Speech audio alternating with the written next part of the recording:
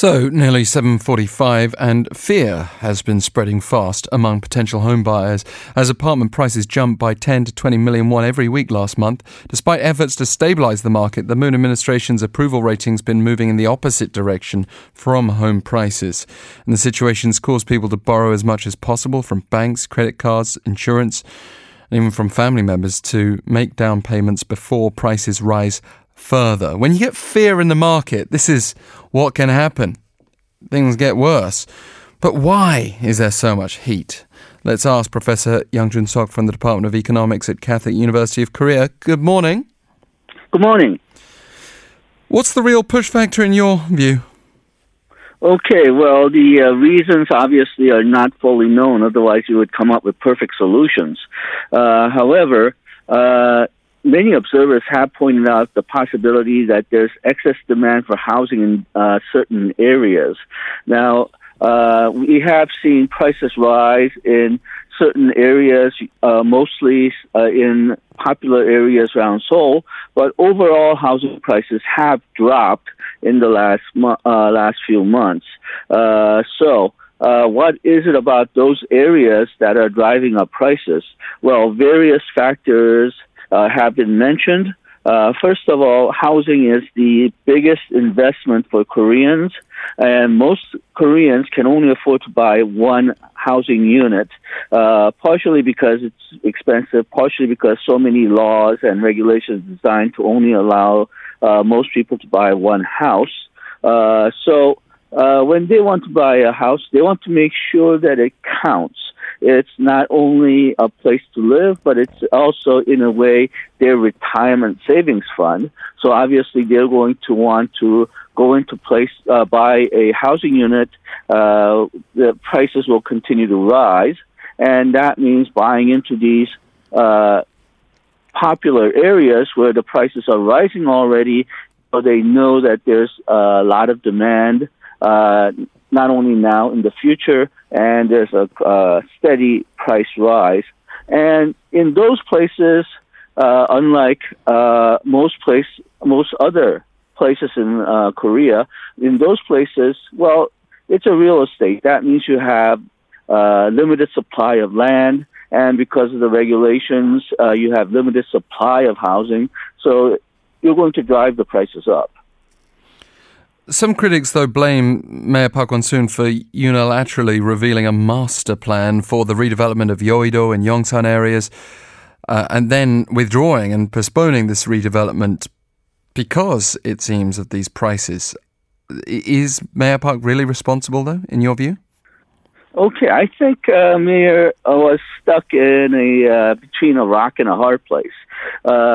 I think you can argue that he perhaps poured fuel in the fire rather than actually setting the fire, because it's understandable given the importance of Yeouido and Yongsan areas, especially Yongsan, where it's been stuck in this redevelopment problem for a long time. They've had problems dealing with people who do not want to live. They had problems dealing with running out of funds for some redevelopment projects.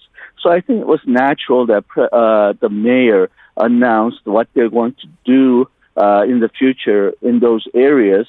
It's just that it was a very unfortunate timing because it came right at the time when we had this problem with rising prices in certain areas.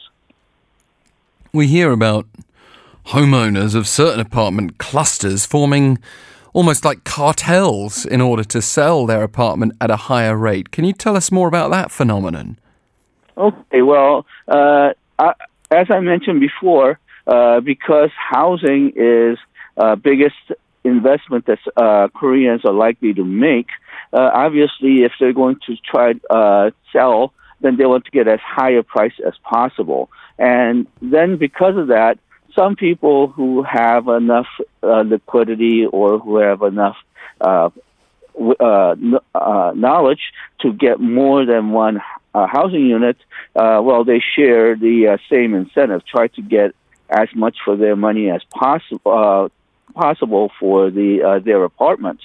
So I think there is an incentive to try to raise the apartment, and well, it's a tried and true way of raising prices. Try to get the buyers to think that there's a lot of ways that the prices are going to rise, so they'll be able to pay more now to get that apartment. So I think this is the tried and true way throughout financial history. Do you think there's something particularly notable about Korea, though, the way that markets work? I remember going back now years, the honey butter chip phenomenon, which I think is a fascinating economic case, because for just a few weeks it was the must-have item. Now you can find the same snack on shop shelves and there's no real demand for it, but everybody was trying to get their hands on this particular product. The prices soared. There was even a sort of grey or black market for the product. Do we see that similar approach in this country towards everything from small snacks to housing even? Okay, you can make an argument for that. I'm not sure if we're at that yet. We're talking basically about a bubble. That means just the expectations of rising prices or expectations that this is something that's very new, very chic, and that's just driving the prices up. In a sense, well, if you're talking about academic economics, the definition of a bubble is price increase that's occurring just because there's an expectation of a price increase. It doesn't have to do anything to do with the fundamental levels of how much the apartment is actually worth, how much the potato chips are actually worth. The rise in prices come because, well, everybody knows supposedly that prices are going to rise. And I think that's a common way that a speculative bubble starts. But usually when a speculative bubble starts, there's a reason for it. People believe that the price is going to go up because there is good fundamental reasons why prices may be going up. So initially it's a legitimate rise in prices, and then as the expectations of continual price rise increases, it turns into a speculative bubble. It's very difficult to know where it switches from just legitimate rise in prices to a speculative bubble. I'm not quite sure if the housing price is there yet. Government is thinking that it's already there because they believe that the main cause is speculation rather than fundamental reasons like perhaps excess demand for housing in these areas. But I think right now, my judgment call is it's closer to legitimate price rise than a speculative bubble, but we can only tell about these things maybe about 2 or 3 years down the line. What's your advice to people, though? I know that this is not a sort of financial advisor session, but for people who are considering buying a house, it would seem to me, speaking from a position of non-expertise, that it's better to try to find areas that are less heated if you want to make a long-term investment for your retirement fund, for example, rather than risking getting involved in an area that could fall in the future. Well, there's a curious mix of factors which are driving prices in some areas but not in others. In general, the housing prices in Korea has fallen in most regions, and people believe that that's driven because of demographics. We have less and less people who are young people, so there's going to be in the future less and less demand for housing overall.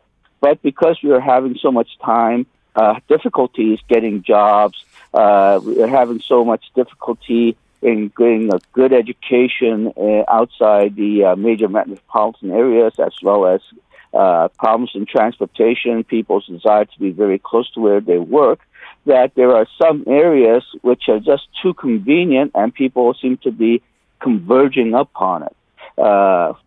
And also, I think part of the problem is also driven because, well, if you look at job opportunities in, say, rural regions or smaller cities versus metropolitan cities like Seoul or Sejong, then what we see is that it's difficult to get jobs either way, but in metropolitan areas like Seoul, you have more opportunities to get jobs from various different companies, whereas in smaller areas, there's maybe only about one or two employers that can potentially give you a job. So I think that's part of the reason why we're converging on small number of cities and small number of areas where you can get, where these housing prices are rising. So if you want to deal with that, then you need to make other places as attractive. And some, perhaps something like transportation network, it could be possible if there's enough investment. Education, you make sure that you have good education infrastructure in perhaps places where housing price is not going up as much. Some of it, I think, cannot be helped. I mean, you cannot just simply develop another Seoul, mini Seoul, and spread it around the country. Professor Yang, thank you for your reality check, also for your advice this morning. Good to have you with us. Thank you.